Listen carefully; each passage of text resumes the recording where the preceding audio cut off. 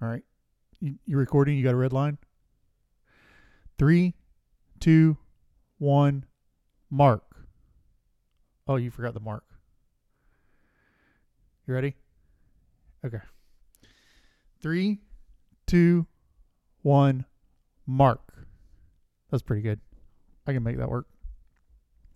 What's new, Dan Daniels? Not much, man. Just trying to understand my place on the landscape as a sportsman.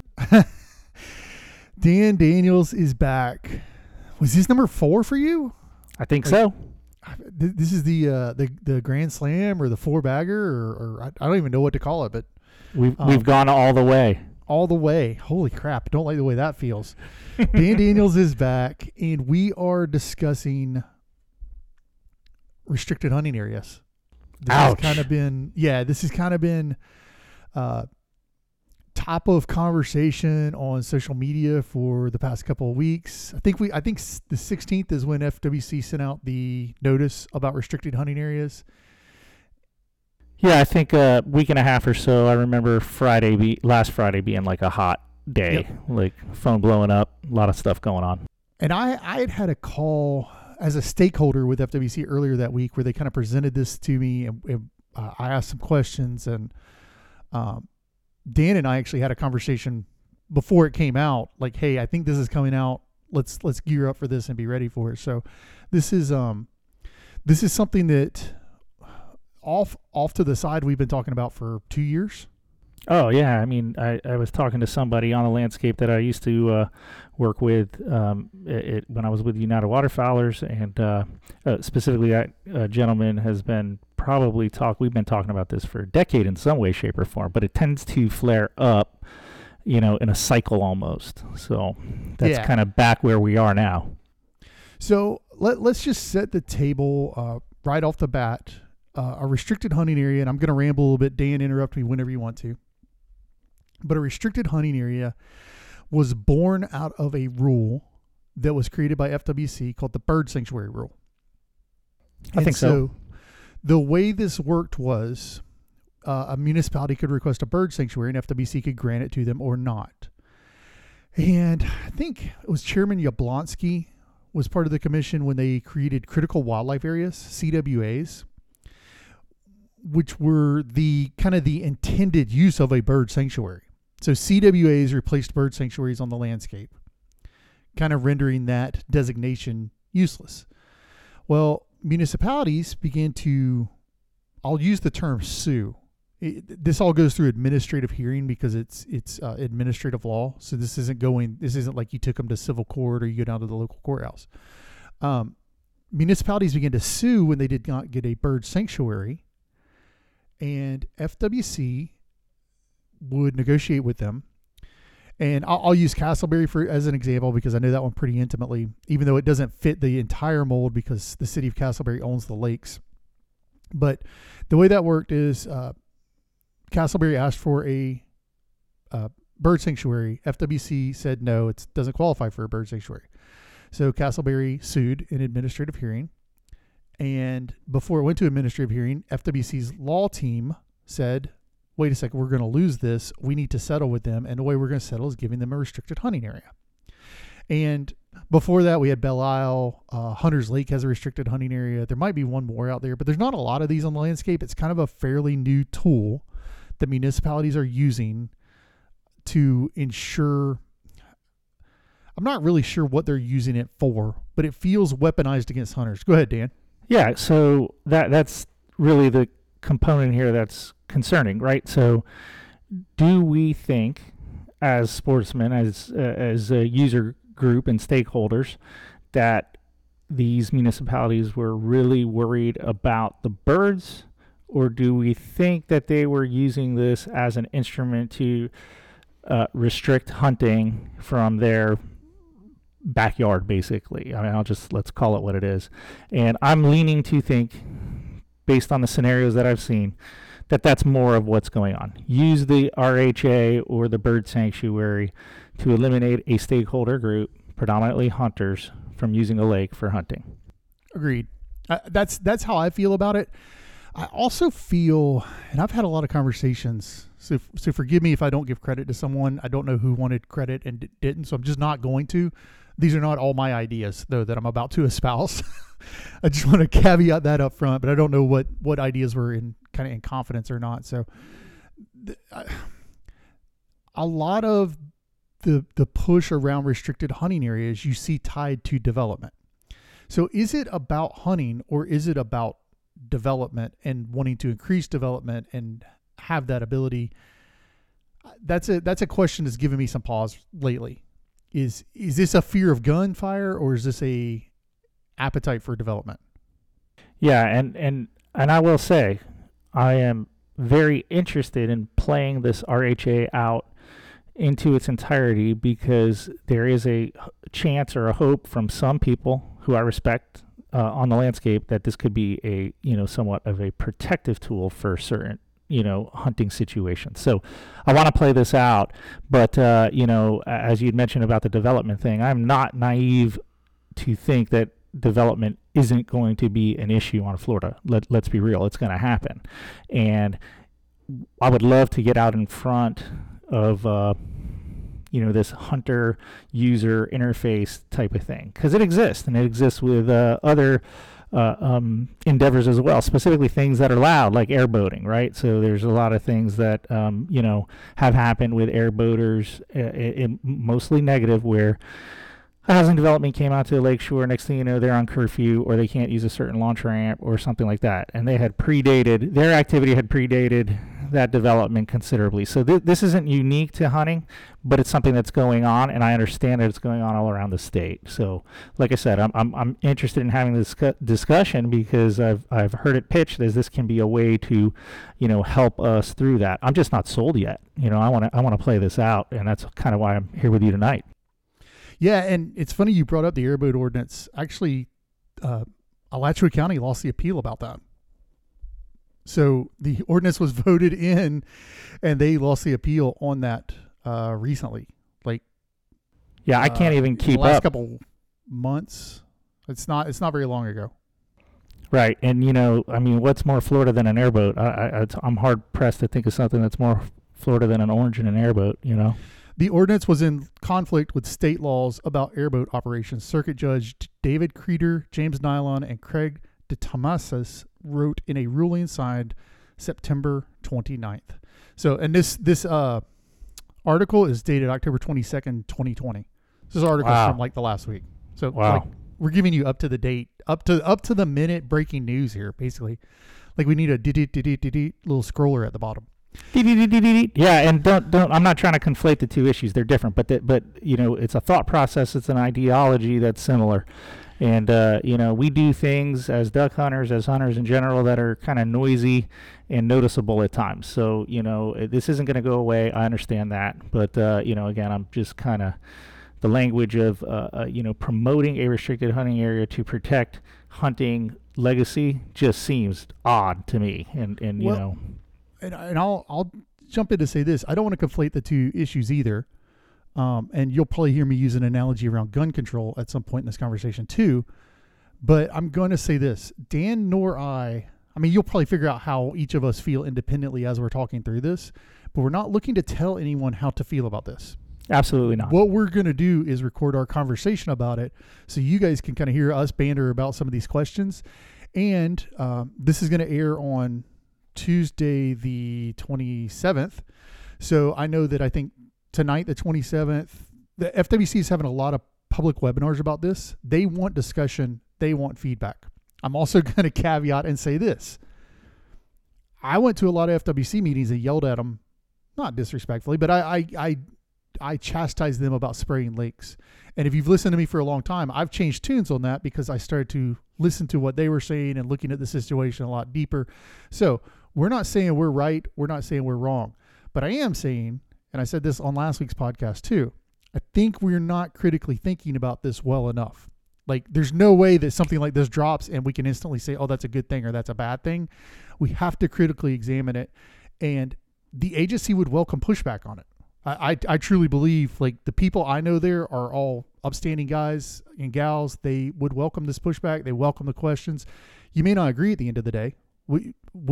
I disagree with them right now on some of the questions I've got kind of outstanding, but that's okay. Do it respectfully, do it well, and hopefully you leave this conversation with some more questions. We may answer some of them, but better informed is what we're looking for. Is that fair? Yeah, and I'm gonna piggyback back onto that too. I would love to give the agency, FWC specifically, a tool to use, so they're not constantly bombarded with appeals and legislative hearings and things of that nature. But that's not our job as stakeholders, to not advocate for our space in the landscape. That's their job. And I just, again, I do think there's, especially possibly the way it's currently written, some advantage to some uplands and some areas. I've heard some really interesting, compelling arguments about places like Ocala National Forest and certain uplands with dwellings kind of coming online in those spaces.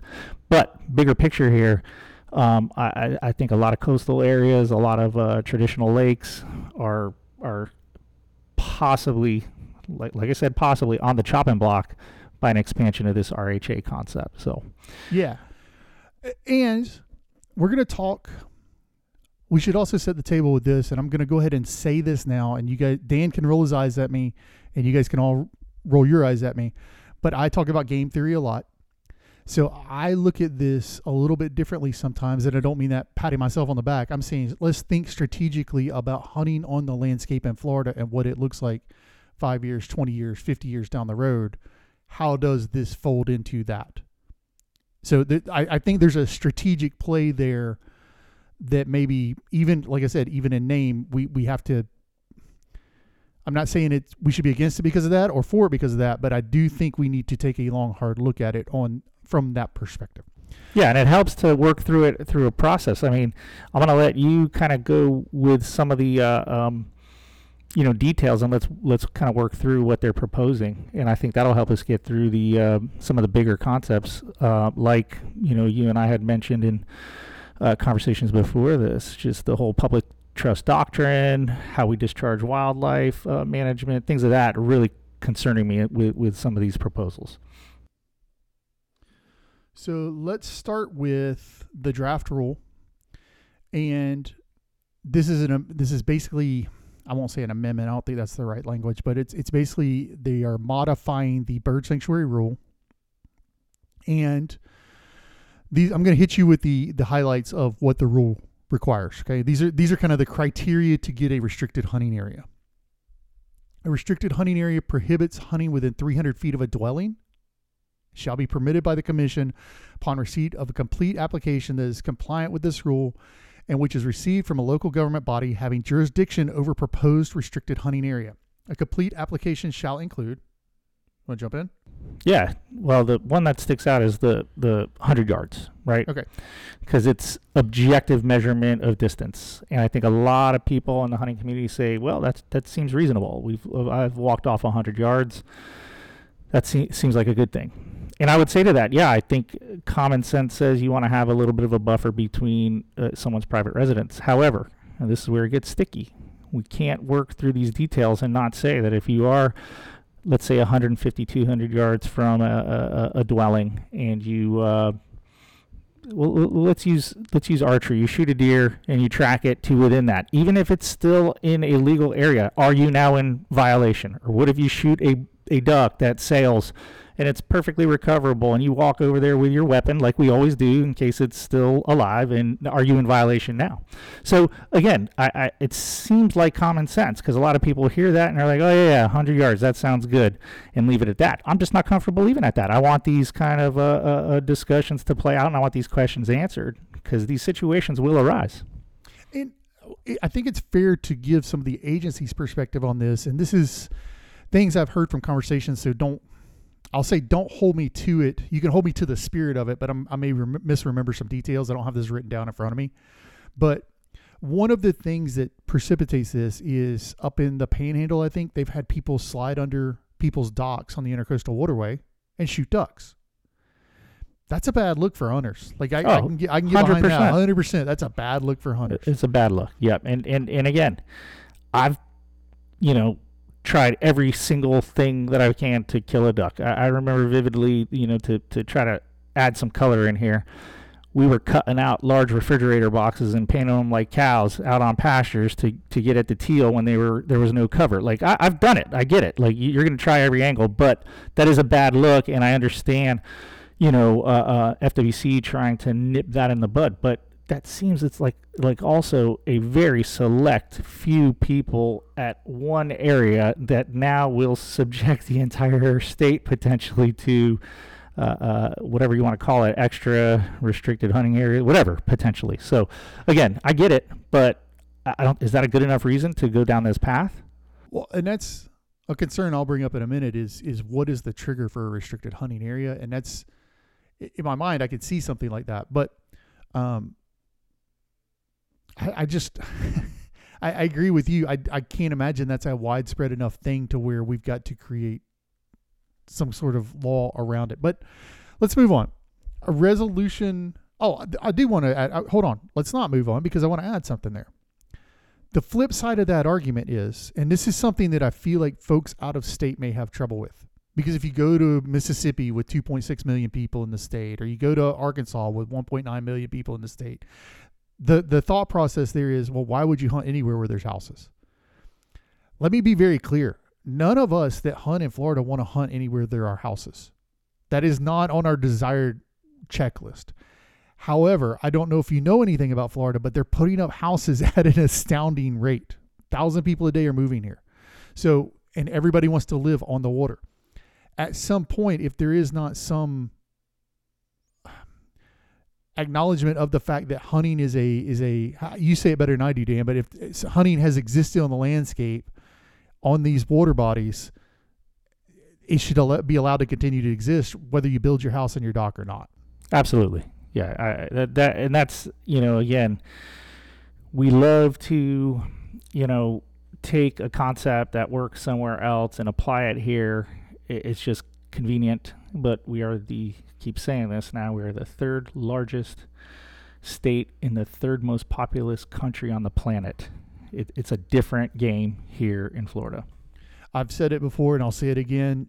If you combine our population, or if you combine the populations of Montana, Idaho, North Dakota, South Dakota, Washington State, Colorado, and Wyoming, you have the same population as Florida. And that doesn't include our tourism of 150 million people a year. So I did something rough math with my duck hunt stamps. I estimated them at 15,000 purchased per year. It's not 0.6 of the population. It's not less than 1%. It's 0.06 of the population. It's less than 0.01% people in the state purchase a duck stamp. So we are outnumbered, and it's just unreal. A percent purchase a hunting license in Florida. I happen to know Montana's off the top of my head because I looked it up. 24% of the state purchases a hunting license in Montana. It's a different conversation, guys. So it's a very different world we're living in. Absolutely. So next thing that they have to do is a resolution must be passed by the local government body having jurisdiction over the area for which the RHA is being sought, which clearly states that the governing body is seeking a restricted hunting area, and they agree to assume the responsibility for enforcement of regulations which apply to such areas, including posting the area boundary with signs per subsection 6 below. You want to jump in on this before I do? Yeah, the posting the signs is easy, and I get it. You need to put literally a sign up to say where you can and cannot be. The every 500 feet, I think, is the rule. Right, which, again, I'm not going to argue objective, distances and things like that with there. Seems reasonable. The bigger picture here is we are, in essence, giving municipal entities the right or the jurisdiction to discharge game laws. That's the big hang up I'm having. Whether or not it's management plans for these areas, which again most are set by the state, so not a big deal. But in terms of actually checking your bag limits, see if you're in violation with your type of non-toxic shot. I keep going back to duck hunting because I think this is more of a duck hunting issue than anything, but it just seems like a bad idea, and maybe you've thought of it about it in a different way, but having a municipal officer or entity come check you out when you're hunting seems like a bad idea when we have FWC or U.S. Fish and Wildlife Service specifically there to do that. Correct. And this, for those keeping score at home, is where I have some public trust issues. And when I say public trust, I don't mean my trusting of somebody. What I'm talking about is the doctrine of public trust, which is the idea. Dan and I were talking about this offline. Doctrine of public trust was originated in the Magna Carta, 1215. Like, it's been around a minute. We're going way back. And if you are a conservation-minded hunter, the doctrine of public trust is a pretty big deal to you. It is a central tenet to the North American conservation model, and without it, fundamentally, we could change the way we manage game in this country, and that begins to affect public lands. It begins to affect allocation of game. It begins to affect migratory birds. Like, the dominoes the dominoes fall. Think of it like a 7-leg table, and you pull one of the legs out, it's going to crumble over. Like, you've got to have everything in tow there. I believe there's an argument out there that could be made. Isn't this being done in public trust? I think if I was playing devil's advocate, I could make that argument, but I don't see how that holds up. And the reason I don't see how that holds up is that game we are entrusting to the state, and that water is a public entity that we are entrusting the state to manage. We are not entrusting, I'll say these names a lot because I live here. I'm not entrusting the city of Winter Haven to manage game. I'm not entrusting, Polk County to manage game, because that's not the way the system works. It's not the way our whole, and when I say the system, that's our whole umbrella of conservation management. That's not how it's supposed to work. I have a fundamental problem with that. And you should. And I bet you if you got, Winter Haven in the discussion, they'd be like, I don't think we want to do that either. So, some people have pitched this as, oh, no one's going to go for the RHA. Because then they will have to deal with that. I've heard that pitch to me. And then I thought, well, no. That makes it even worse, because the municipalities that do want to go for the RHA, that have considered that as something that they are willing to take on, are probably not interested in making sure hunters have a place on the landscape. So let me drop some Shane Mahoney on you. Okay. Some North American conservation, Shane Mahoney. If we do not have widespread acceptance of the public trust doctrine, the actions of natural resource managers will be driven more by a desire to implement wise policy to protect the public interest than by a legal obligation imposed by a public trust. Ooh. That's what this feels like to me. And I Right. don't mean that accusatorily. I'm just saying that's what this feels like to me. It feels like we are doing something outside the scope of what we should be doing from a game management standpoint in order to appease development. And it should feel that way because, again, let's spell this out. Why would a municipality want to seek to have an RHA? I mean, what is their motivation? Okay, is that really trying to protect wildlife within that area? Or are they trying to eliminate specifically hunters from partaking in hunting near their developments? Or, I do have one more. Are they trying to entice more development by saying this is a restricted hunting area? Which would be sad and possible, very possible.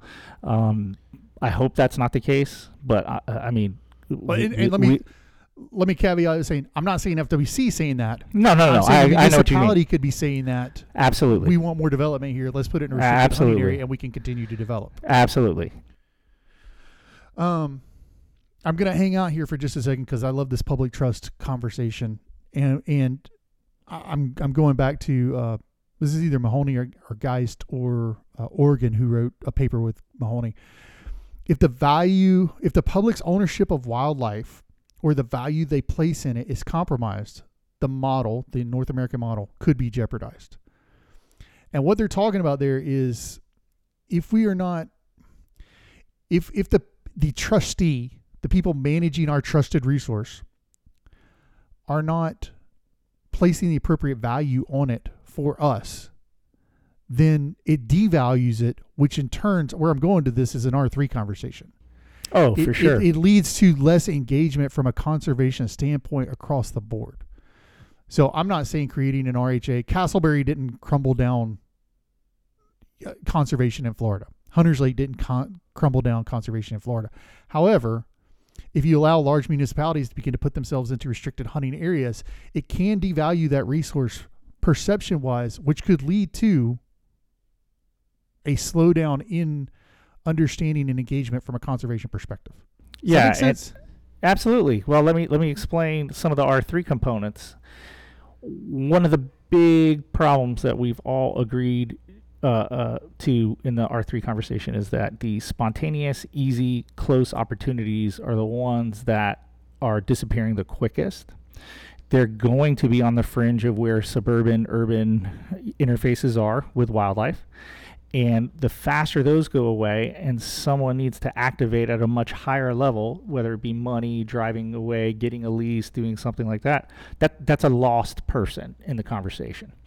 So again, the RHA component, which is there to mitigate hunter interface things, is going to happen in the place where we need the most hunters to preserve the heritage of hunting. I mean, it's really kind of tricky to see it any other way for me, but like I said, I'm willing to come the way of support if we're going to protect some type of legacy somewhere else. I'm just not seeing it, and I'm looking forward to the conversation coming with FWC. Threats to the public trust doctrine exist and are increasing. Inappropriate or unsustainable commercialization, privatization of wildlife, misapplication of the doctrine. If these threats prevail, the trust, wildlife populations, or their habitats, water quantity, and quality could become mismanaged, or the public may lose access to these resources, resulting in their value to the public becoming diminished. Lack of awareness and understanding of their benefits and responsibilities of the doctrine, leading to social and legal indifferences by the trustee, the government, or the beneficiary, the public itself, could therefore create grave consequences for conservation. That's not Travis. That's not Dan. That's Shane Mahoney. Do with that what you will. Absolutely. You can't see this at home, but I'm just like head bobbing, like, yep. I mean, we're not the first ones to consider this. That's the reality of the situation. People much smarter than me, before me, have already seen this coming, and here we are yet again. So let's go. Sorry, I just had to hang out on that for a minute because it is so near and dear to so much of what we talk about. And this is I don't want to say it's a house of cards, but it is a fragile construct, the conservation model that we have on the table today. And if you start tampering with it, it could come down. And Florida, I think, is on the verge of this, as we've talked about before. Next requirement to create an RHA: detailed maps and legal descriptions of the proposed restricted hunting areas. Simple enough, it makes sense. Documentation that the proposed restricted hunting area has an average dwelling density of not less than one dwelling per acre. Do you want to talk about this? Yeah, so, all right, this is where we get to in the definition game. And it gets real tricky because occupied dwelling probably has a legal definition in Florida. We're going to say a single family house or multifamily house, let's say. But what if it applies to townhomes, apartment buildings, things like that, which it will, but at what scale? I don't know. It seems like, again, what we're doing here is putting something out on the landscape that will ultimately be met by almost any municipality eventually. Can I give you an example? Go ahead. City of Winter Haven, 12,000 land acres, 14.6 thousand households. Right. Now, again, are all of those households dwellings? I don't know that to be true, but that is census data. That's not, just Google. That's U.S. Census data. Pinellas County, 389,000 acres, 402,000 households. Yeah, see, and again, that's a perfect county to start really getting into the weeds about how punitive something like that could be. And again, I don't hunt over there, but I'm intimate with coastal areas. I'm in mostly Brevard County. And man, oh man, I just think of the potential impact to thousands of linear shore feet, let's call it, where you're already hunting, near houses. Seminole County, 220,000 acres, 189,000 households. Sorry, 220,000 acres. Is that what I said? 189,000 households. You got WMAs, which would not be covered, right? Within Seminole County. Reasonable. But you take the WMA acreage off the top, and you can get awfully close to everything else in Seminole County being inside a restricted hunting area. Right, which again, that's not laid out in the current form of the, it's not ballot language, but what are we calling it right now? Proposal? Yeah, the draft language of the draft language. The draft rule language. Draft rule language. So I have some concerns specifically with, and I'll speak to Winter Haven, and if you show up and hunt Winter Haven on one of my secret lakes that are top secret that no one knows about, we're going to have words. But here's the deal. There are some lakes within Winter Haven that you could hunt safely, right? You're not on a shoreline with houses. And I'd like to think this, Dan, cavalierly, the RHA, if it went in today, would affect none of us listening to this because none of us are hunting within 100 yards of a house anyway. So I'd like to think that's on the landscape, right? I got some Onyx pins that are definitely going to have to get looked at. pushing the envelope. So that said, within the city limits of Winter Haven, you could make the entire city a restricted hunting area, including those undeveloped shorelines, because you'd have the density requirement met by the city municipality itself. One of the things that was said to me is, we believe this is good for hunting because it's going to help the hunting, anti-hunting relationship, or the hunting, non-hunting relationship, because by hunting in someone's backyard, it's a bad look. And my question is, how is hunting within a restricted hunting area, even if I can legally do it because I'm on submerged sovereign land, I'm in state waters, how is me coming back to the boat ramp out of those waters in a restricted hunting area going to play publicly? Because I cannot see a side where, as long as we're calling it a restricted hunting area, that plays well. Yeah, and could potentially be a nomenclature thing, right? Like, should we be calling this something different, right? I mean, because, man, that's confusing for me as a hunter. I'm sure it's going to be confusing for, this hypothetical landowner on the lake or homeowner on the lake who sees the sign and sees you launch with your camo boat and your blind and go in there. And it just, again, if it's like a goodwill, let's look better, let's kind of eliminate some of these interface issues to be in a better, to be perceived better by the non-hunting public, I don't think this is going to do anything. It could potentially confuse things. This is what I'm saying. To me, I don't know what municipalities are sitting out there waiting in the wings with the restricted hunting area application, but conceivably Winter Haven could be one. Polk County could be one. I don't know the density. I would assume Polk County is going to have rural that you couldn't make the whole county an RHA. But Pinellas County is a good example, right? Because there's nowhere you could really hunt land-wise in Pinellas County, but you absolutely could hunt the bay safely in Pinellas County, inside the city, inside the county limits. Right. And real quick, just in case somebody has heard otherwise, and I don't want to get put anybody on the spot, but Travis has asked these questions directly. If an RHA Correct. could apply to a whole county, and they said absolutely yes. If they meant yes. So if you're hearing out there on the landscape that, you can't put this on a county, or that a sovereign submerged land entity couldn't be affected, that is not what is being articulated to us right now and the people that we have interested. So just want to get that out there. And there's no language in the rule that prohibits that. Which is why we asked. Right. And we're getting to the entirety of the criteria of the rule, which is going to open up some more doors here in a second. The next thing that must happen is a statement that all residents in the proposed restricted hunting area have been contacted and invited to at least one public meeting discussing the resolution.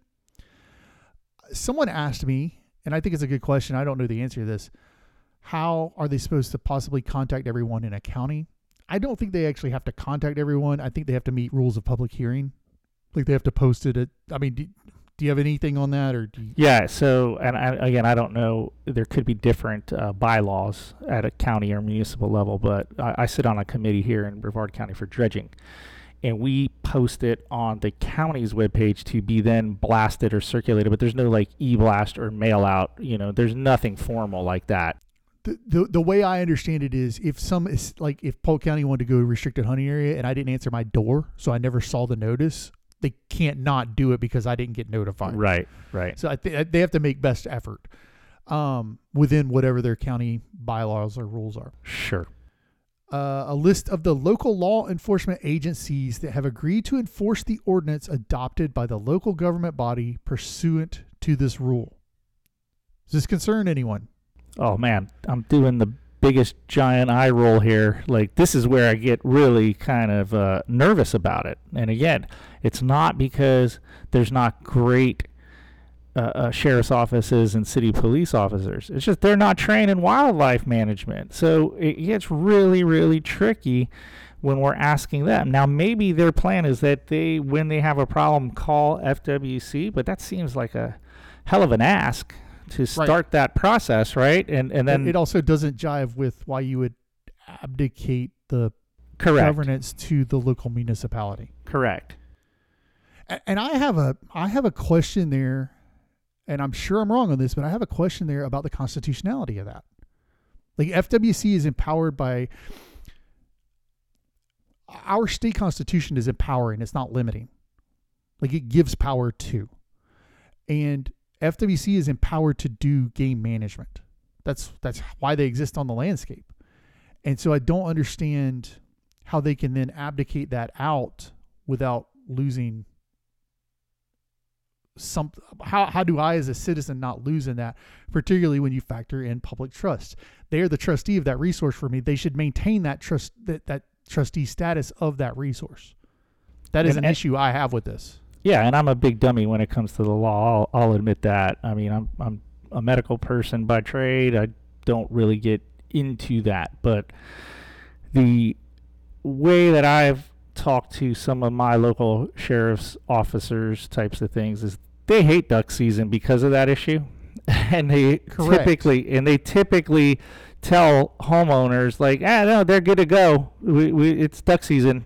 And I don't want to give that up. Right. So let's say they now had to respond or were compelled to respond because they don't have the ability to say to, concerned homeowner, oh, no, it's duck season. Sorry. Most likely they're good. If, that's not going to be a good thing to me. I don't know. Like I said, I'm using a very myopic view of what I've seen here locally. So I'm willing to be, persuaded. Otherwise, I just don't see it. Yeah, later on in Section 5, it says local law enforcement shall have sole responsibility for enforcing restricted hunting areas. Which, there's no call FWC on that. Right. Now, if you're saying sole, how else am I supposed to perceive that, right? Like, they will be checking my birds, is what they're saying. And I've heard it said that FWC is empowered by the Constitution to do whatever they want with that power. That's clearly not the case because they have to create a rule around a restricted hunting area. Right. Yeah, a little paradoxical, right? Right. Like again, I'm not saying this from a belittlement of the agency. I respect the hell out of the agency and what they do, and they've got a hard job, and this is a hard thing that they're having to go through. Like, I don't think they're wanting to figure this out, but at the end of the day, I do think it's our place to question these and get answers that we are, if not okay with, at least satisfied with the answer. We can agree to disagree, kind of thing. You know what I mean? Yes. And I'll take it a step further. My motivation is to ensure that FWC stays the lead agency on wildlife issues because they have a track record of doing a good job. Correct. Same. I'm fighting for them on that. Also, here's a clarification, part 7. For the purposes of this chapter, the term dwelling means a shelter built on land in which people live, a house, apartment, or other land-based place of residence. Oof.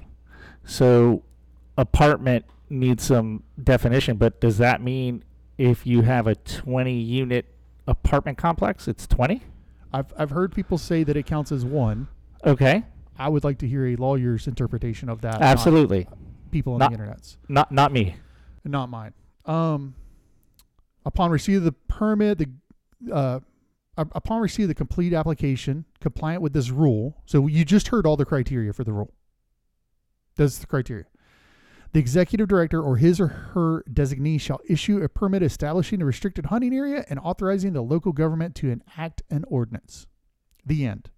Right. So no review process, no secondary, goes to the commission, no round of, because, again, this goes back to that tenet that they have there about local notice. I mean, many times a hunting spot is not hunted solely by locals. It's hunted by locals and a combination of people who drive to said area. So again, your impact to the hunters is going to be not solely to local hunting. It will be to local hunters and people outside of that area. Which is why the game is managed at the state level and not Absolutely. the local level.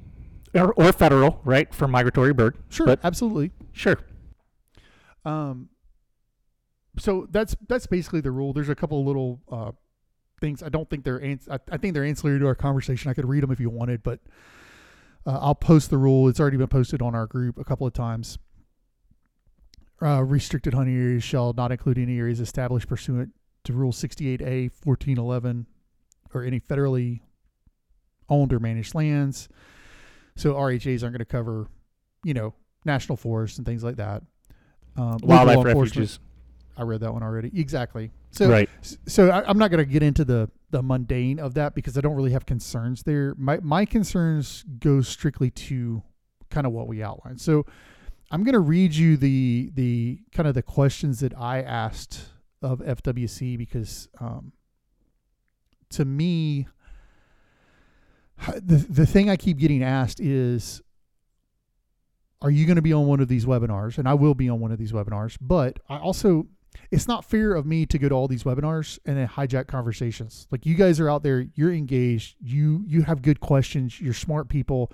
There's no such thing as a dumb question on this. There's some people out right now that don't want this up for discussion. Not FWC, but there's some people out in the water supply right now that don't want this discussed.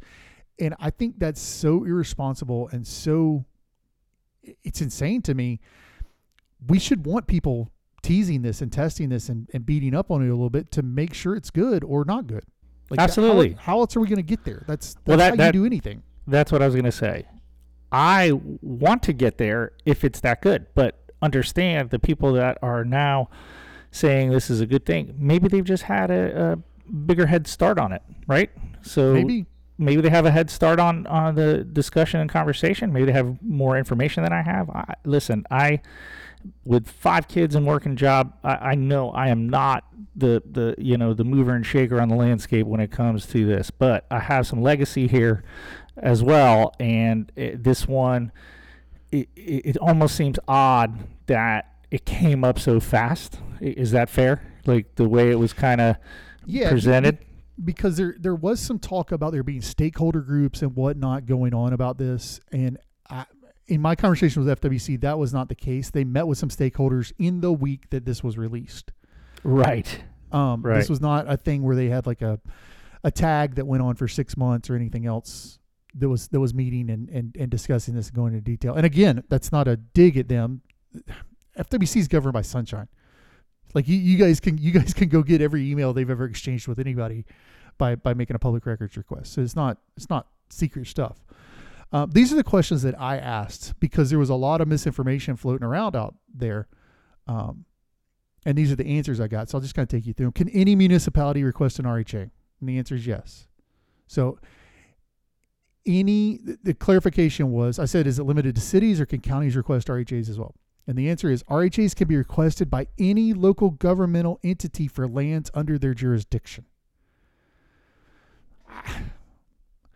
Now, I'd want to ask this to clarify, but it sounds to me like a water management district could request an RHA. Right. That's I don't know weird, that they would right? have the density requirements, but they're a local governmental entity and they manage lands. So it sounds to me like they could. Which again, here, speaking of that scenario, probably would affect me zero because St. John's has always been very proactive in, opening lands. But not to name names, but there's certain water management areas. Swift Mud. That golly, it could be a show, Right. Is there a size limitation on RHAs? No. So there's no acreage limit. If Pinellas County wanted to make a RHA the entire county and the ratio matches, is that plausible? Why or why not?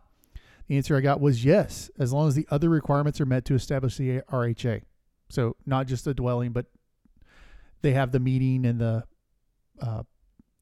submit the maps. Those are the requirements. Which, by the way, the submit the maps thing is I could do a GIS search right now with the way technical data is exchanged and probably put the plan together from a map and scoping standpoint in a day, Given the way the rule is written, is there a scenario a la Pinellas County wherein undeveloped land could be given RHA status? Because this was a thing that was asked quite a bit. The dwelling rule, the distance rule applies only to occupied dwelling. Okay? So I'm going to make this up, but let's say you had a 3-acre RHA and you had 3 houses on the middle acre. You don't extend 300 feet from the end of the RHA that goes an acre past the last house. You go 300 feet from that occupied dwelling out. That's the distance rule. Although that other acre is still within the RHA, you could hunt that boundary of it. Like you'd be right there at it. Right. As long as you were not within 100 yards of an occupied dwelling. Their answer was that could be true as long as the addition of the undeveloped land does not drive the minimum dwelling density below the required threshold. Even if adding the undeveloped land does not impact the minimum dwelling density requirement, the restriction of hunting within the established area is only 300 feet from a dwelling. So any undeveloped land without dwellings would not be impacted for hunting as long as you were not within the RHA boundary. Yeah, this is, I'm just, again, I'm failing to see right now what we're getting ourselves into. It just starts to get into the weeds with some of their answers. And this is why we're going through the process. Again, sure. I want to get there based on what I'm hearing from some people who I respect on the landscape. I want to get there, but please let me get there. Show me the pathway to get to the concept of this being a better long-term solution for our situation here in Florida. Acceptance of hunting has been mentioned. If SSL is not affected, is there a concern that this leads to more contention between hunters and homeowners, as well as introducing local law enforcement into scenarios outside their jurisdiction? I want to clarify, SSL means submerged sovereign land. The 300-foot buffer, depending on the location of the dwelling, this is FWC's answer, can extend into submerged sovereign lands. The buffer is meant to address homeowner concerns with hunters too close to their homes. Many local law enforcement agencies enforce FWC rules and regulations and state and local laws, so having them enforce the 300-foot buffer is not unusual or inappropriate. Yeah, this one is just scary to me. Just that's one of the scary parts to this. I asked about, and I'm not going to read this one word for word because it's just wordy, but I asked about the agency's position on abdication of game management. They don't really agree with that take, and I think that's fair. I don't like their answer, so I've pushed back on it again in a follow-up email but I think that's part of what this process is. It is a process where we have to tease this out and bang it around a little bit, and right.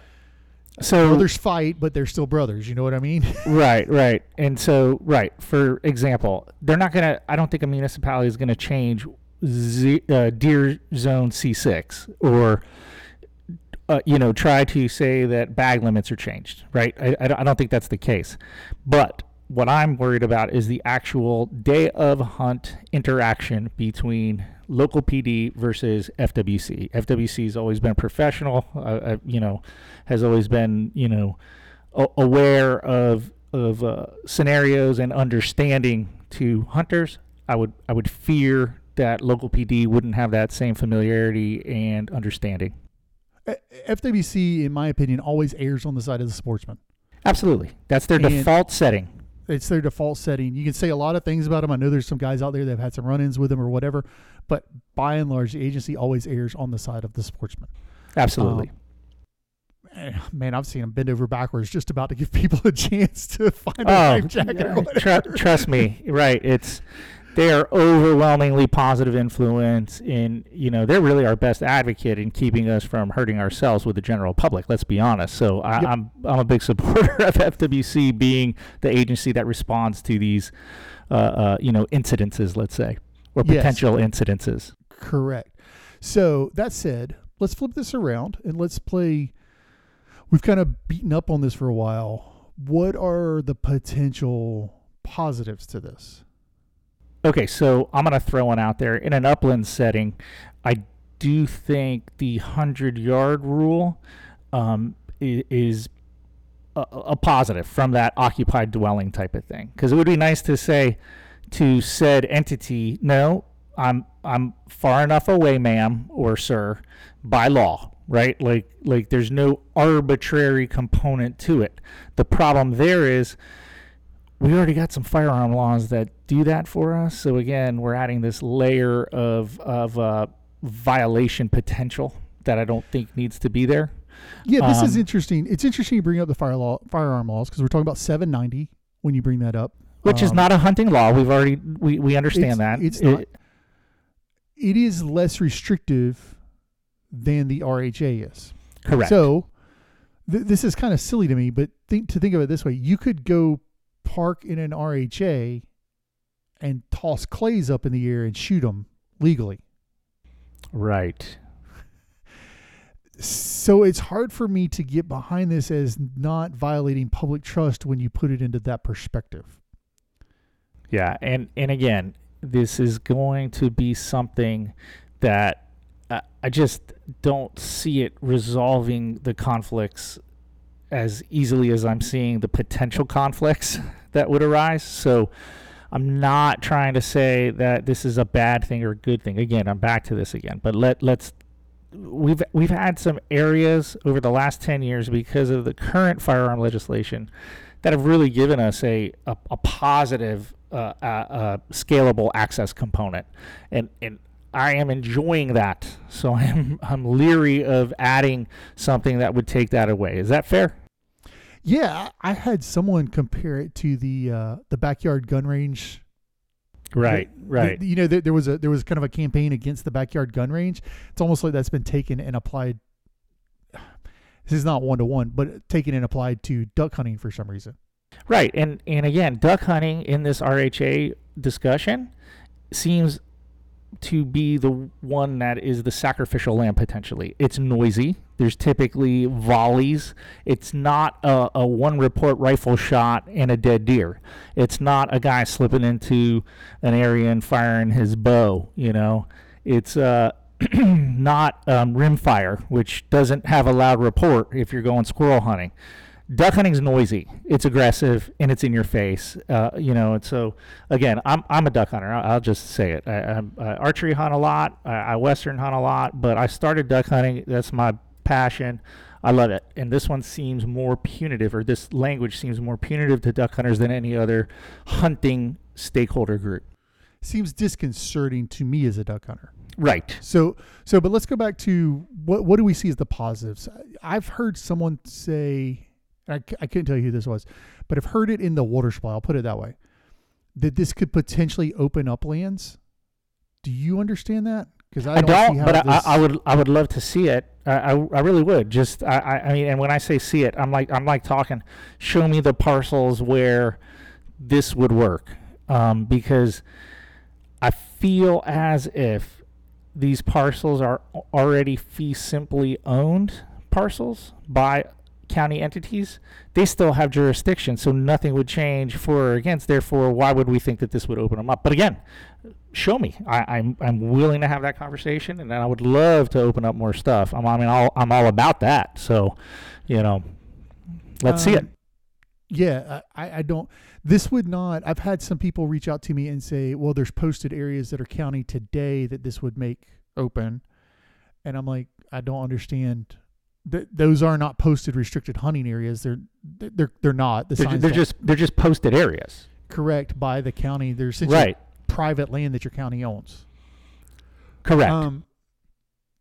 So there is also, I think, a valid discussion that could be had around, is this intended to be protective of hunters? And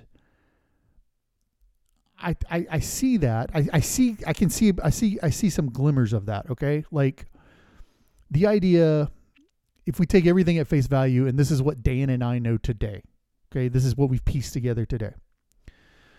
Let's take Lake X. And Lake X has 50% home coverage around it, and the county it's in somehow gets the whole perimeter of the lake into a restricted hunting area. As a duck hunter, if Lake X is submerged sovereign land, you can still hunt it as long as you're not within 100 yards of any of those occupied dwellings. So does it affect you? No, not really. Like that's not a bad thing. You are covered there.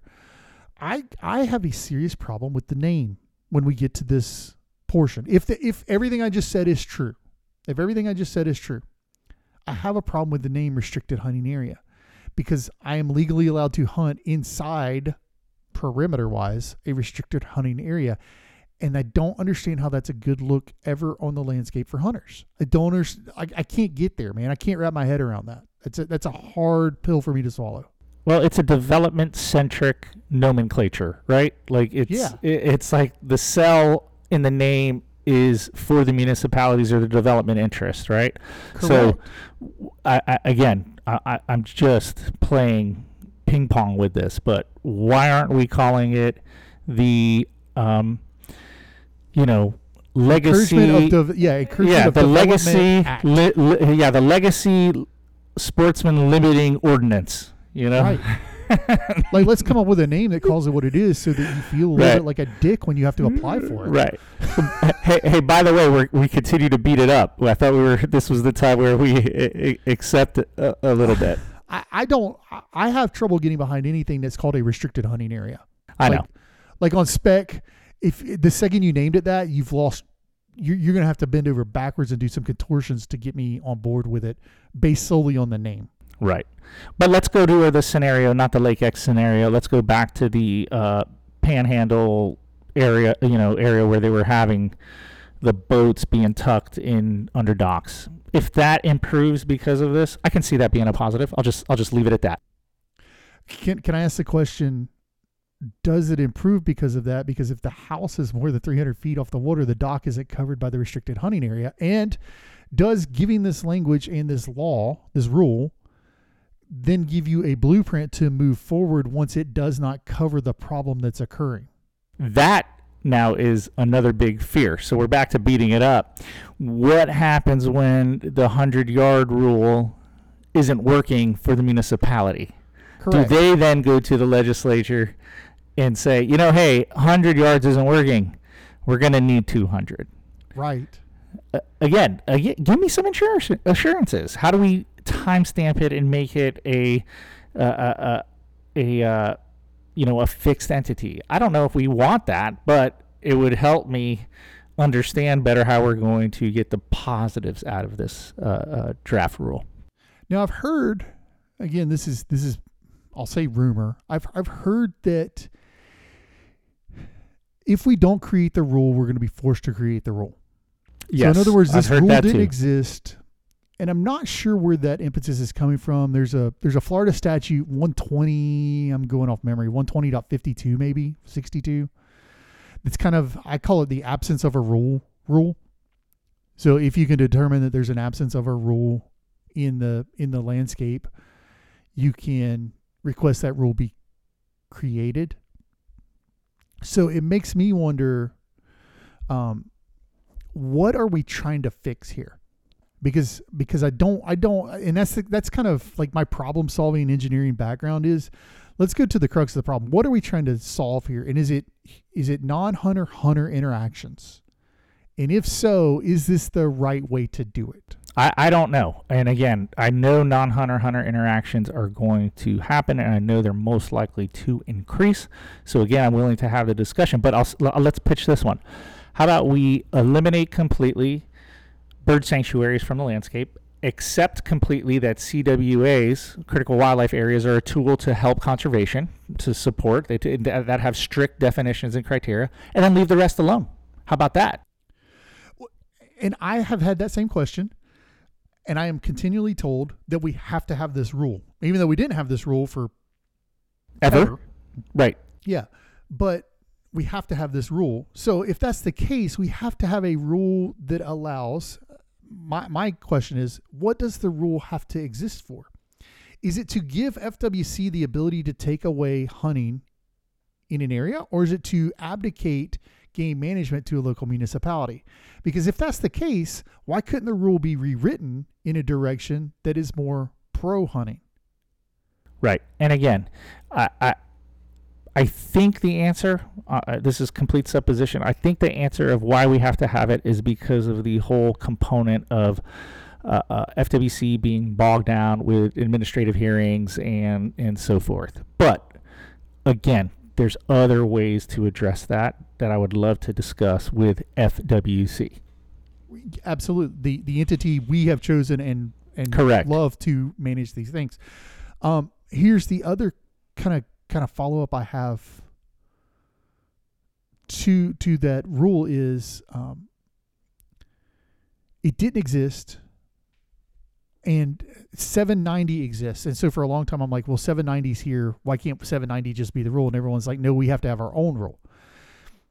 In adaptation of this rule, the reason the dwelling number was chosen is the dwelling number is the same that is in 790.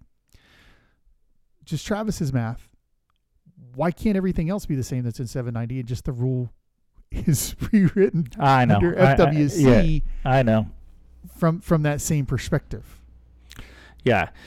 I mean, we can pontificate about better options. This is what's on our plate right now. And we're having this discussion to, get people engaged in this. So I just want to say, please attend the webinars, everybody.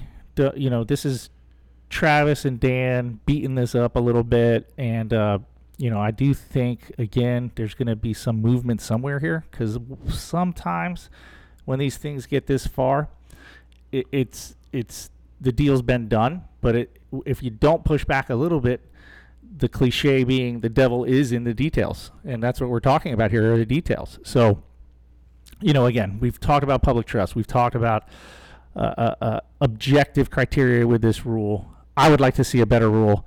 This is what we're dealing with right now.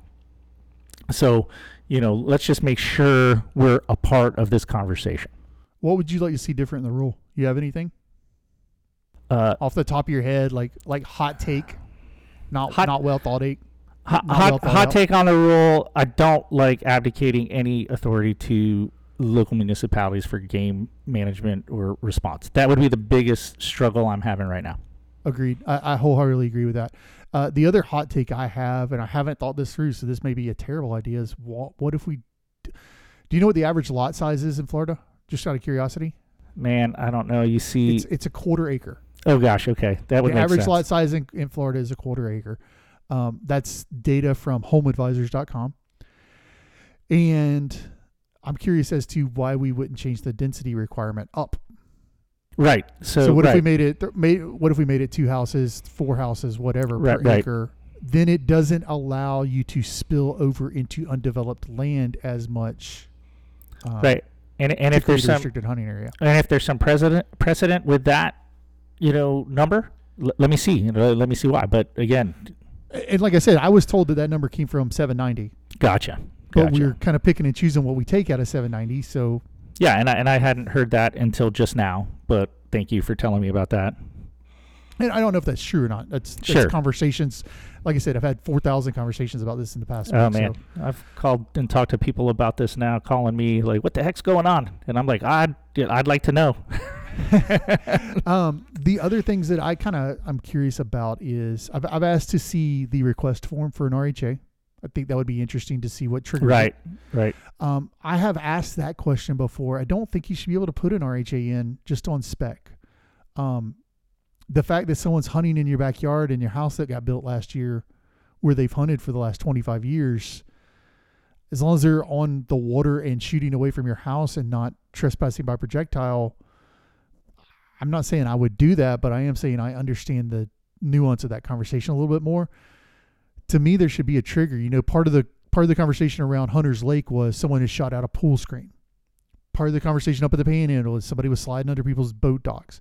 There should be a trigger somewhere that creates this beyond just, hey, we want to have a restricted hunting area in this county. Because to me, that's pretty cut and dry of FWC saying, well, we manage the game rules and you don't get to decide where that is.